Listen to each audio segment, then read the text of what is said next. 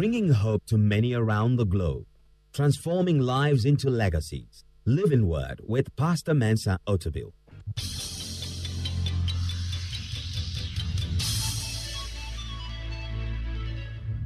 And now, today's word.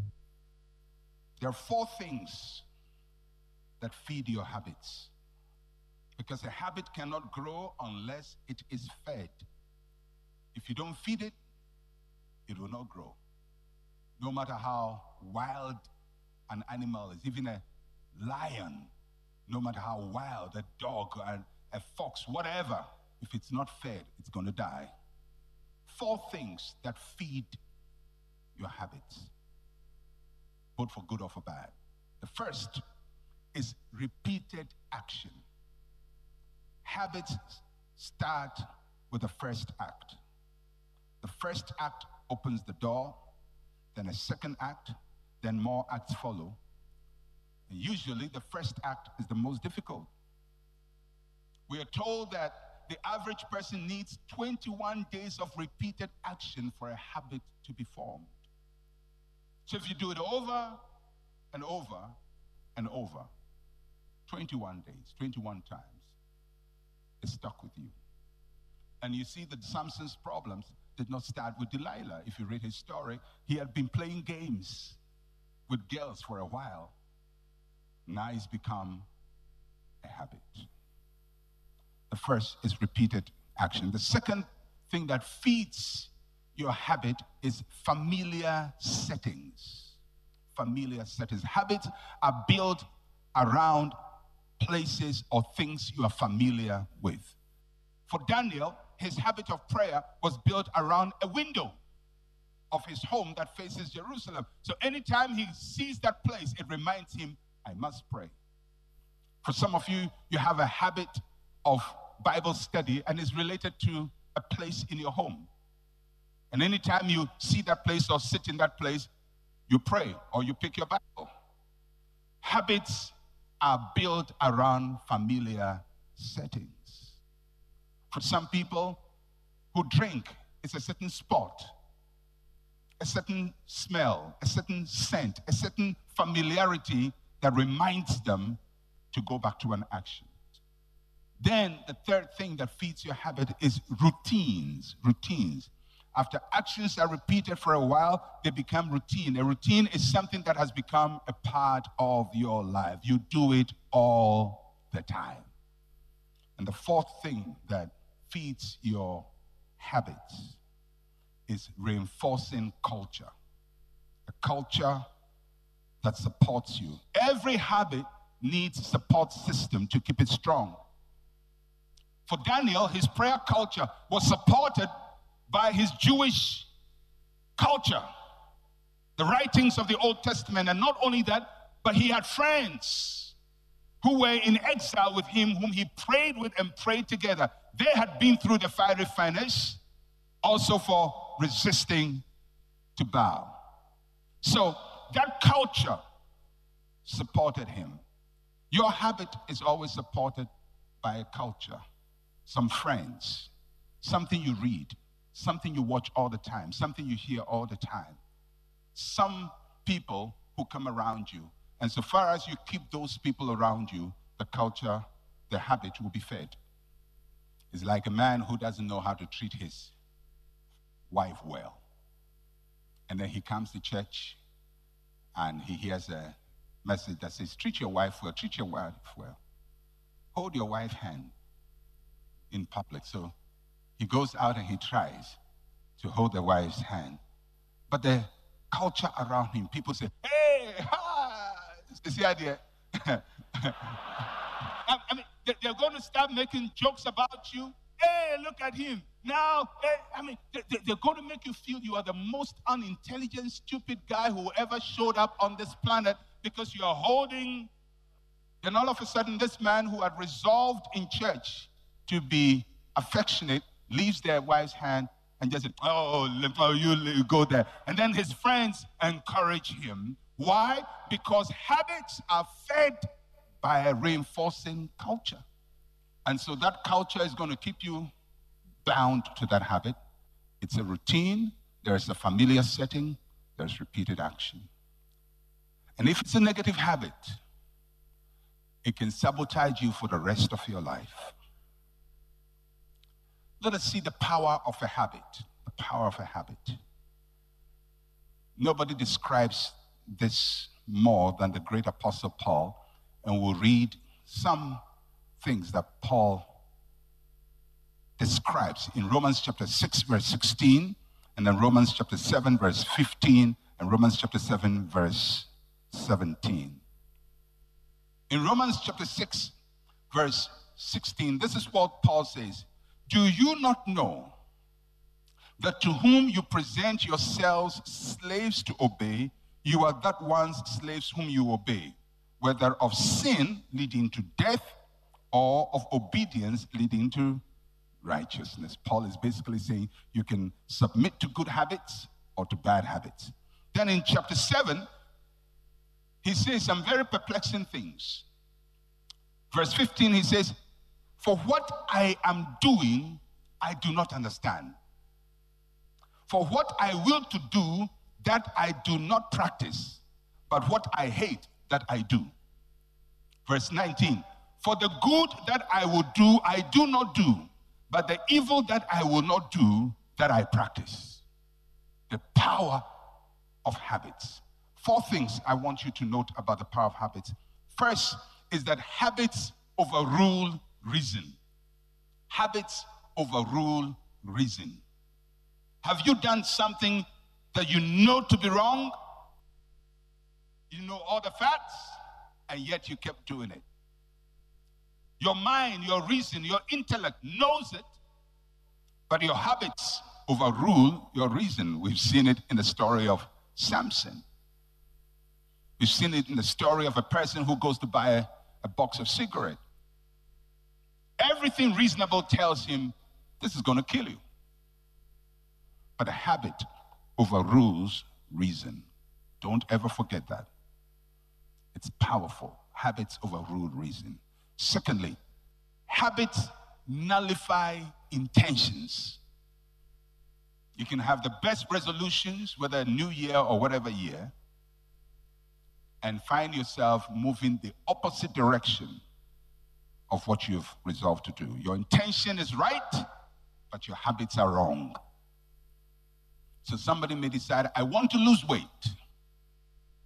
You go to the doctor, and the doctor says, your blood pressure is shooting through the roof, and you need to stop eating ABC and lose weight, otherwise you can jeopardize your life. You know it, the facts. Your diabetes is hurting you because of this thing that you eat.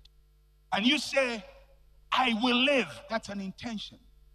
But you find yourself sometimes almost miserably unable to resist your habits. So you're eating the things you know you must not eat. It doesn't mean you are mad. It's just that you have built a habit, and habits are stubborn things. But there is a way to break them. Because if they can be formed, they can be unformed. If they can be born, they can die. But a person can have a great intention. I want to lose weight, and still put on a lot of weight. Why does it happen? Is the devil against them? But it's not really just about the devil. It's simply because there's been a repeated action. There is a familiar setting they haven't dismantled.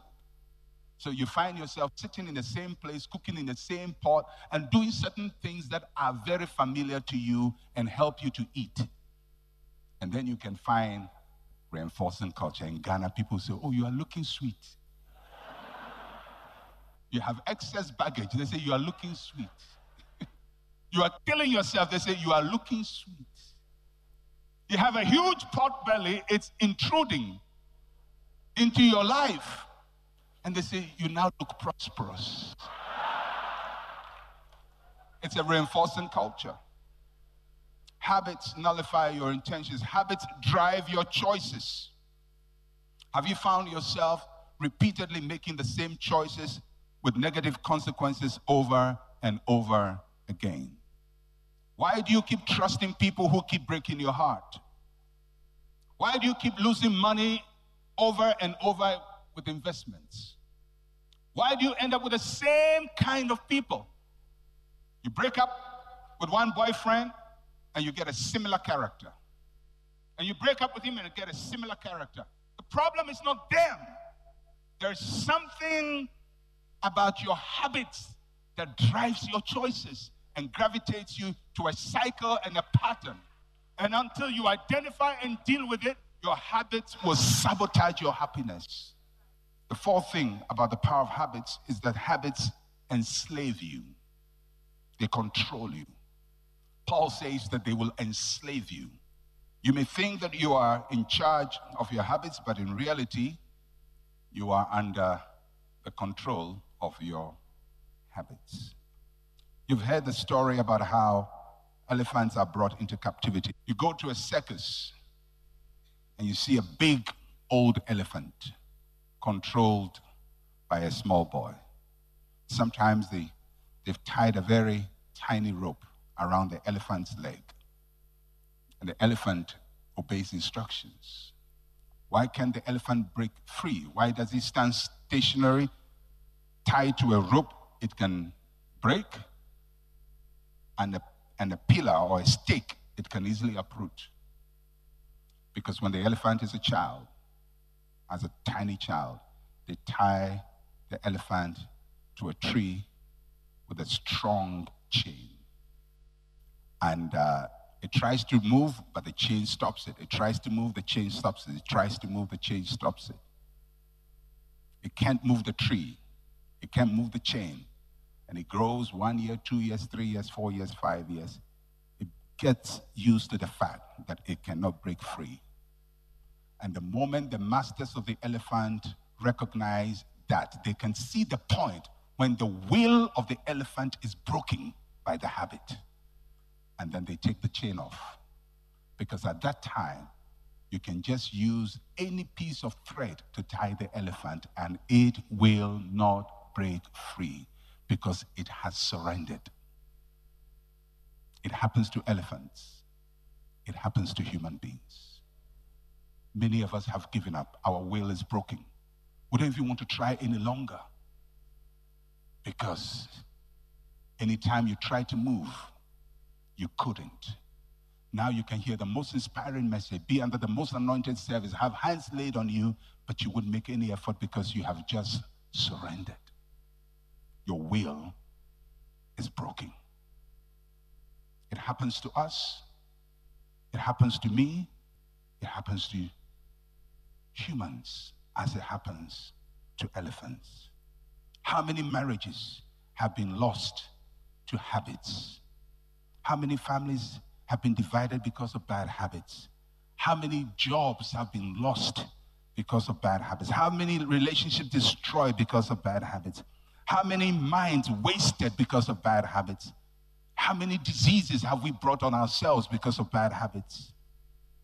If we're going to live the lives that God wants us to live, we have to build our lives consciously around some habits. And although many of the habits in our lives are formed unconsciously, you can consciously form habits. And I'm going to just talk about 6 habit centers. And these are the centers of our lives that we need to consciously build godly, Christ-like, Christ-centered habits around.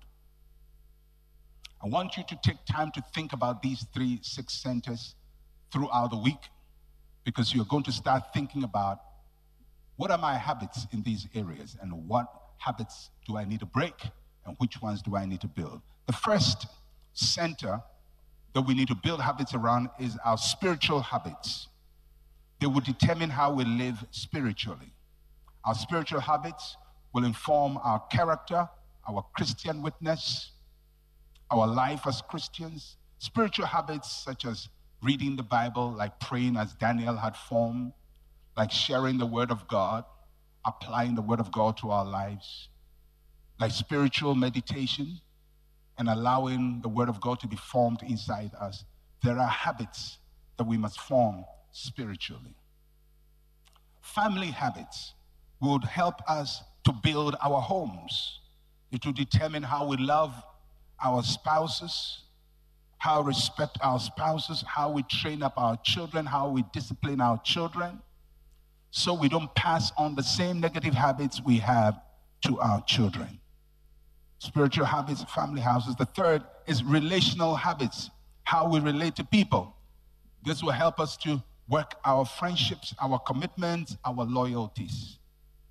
If all your friends are gossips, and you move and make more gossip friends, you have to start thinking, what is it about me that is attracting me to gossips? Why do I keep gravitating to these? Why do my friends always disappoint me? Why do my friends always let me down? Why do I trust people and they always fail? The fourth center is financial habits, how we handle money, habits of spending, habits of savings, habits of investment. Poverty most of the time is a habit. There are other things that can cause poverty. Definitely there can be inequity, inequality, injustice, unfairness in the distribution of resources in the location, and that can create poverty. But a lot of the time there are also personal habits that make us not able to handle money well. Money comes through us, but it flows out of us because we have bad spending habits, bad saving habits, bad investment habits. We need to replace them with good habits. The fifth is health habits, how we treat our bodies, eating, exercising, sleeping. You cannot always keep sickness away from you, but there is a lot you can do to make yourself healthier. There are things you do that will predispose you easily to some health challenges. We need to build habits around our health life. And the sixth area is our work habits, how we handle responsibility, time management, solving problems, team playing. All these are work habits we can have. Sometimes there are people who get fired. They lose their jobs almost all the time. Promotions never come to them. They are bypassed every time there is promotion. And much as sometimes it can be a conspiracy, it can be an attack and all of that, sometimes we have to examine, have we built habits that deny us promotion? Have we built habits that make people pass us by? Have we built habits that do not promote us but demote us? And asking yourself, what are my habits in these areas? What habits have I formed? What are the wrong things I do here? What should be the right things I should be doing? I believe that if we consciously start building the right habits, we may not overnight change everything about our lives, but we'll start a process of change that will make success more predictable in our lives than it is now, so we can live the life that God wants us to live. Amen? God bless you.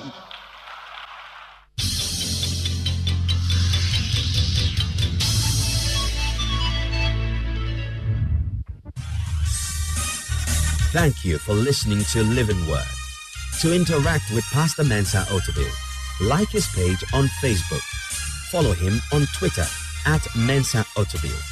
Email otabil@centralgospel.com or call +233 302 688 000.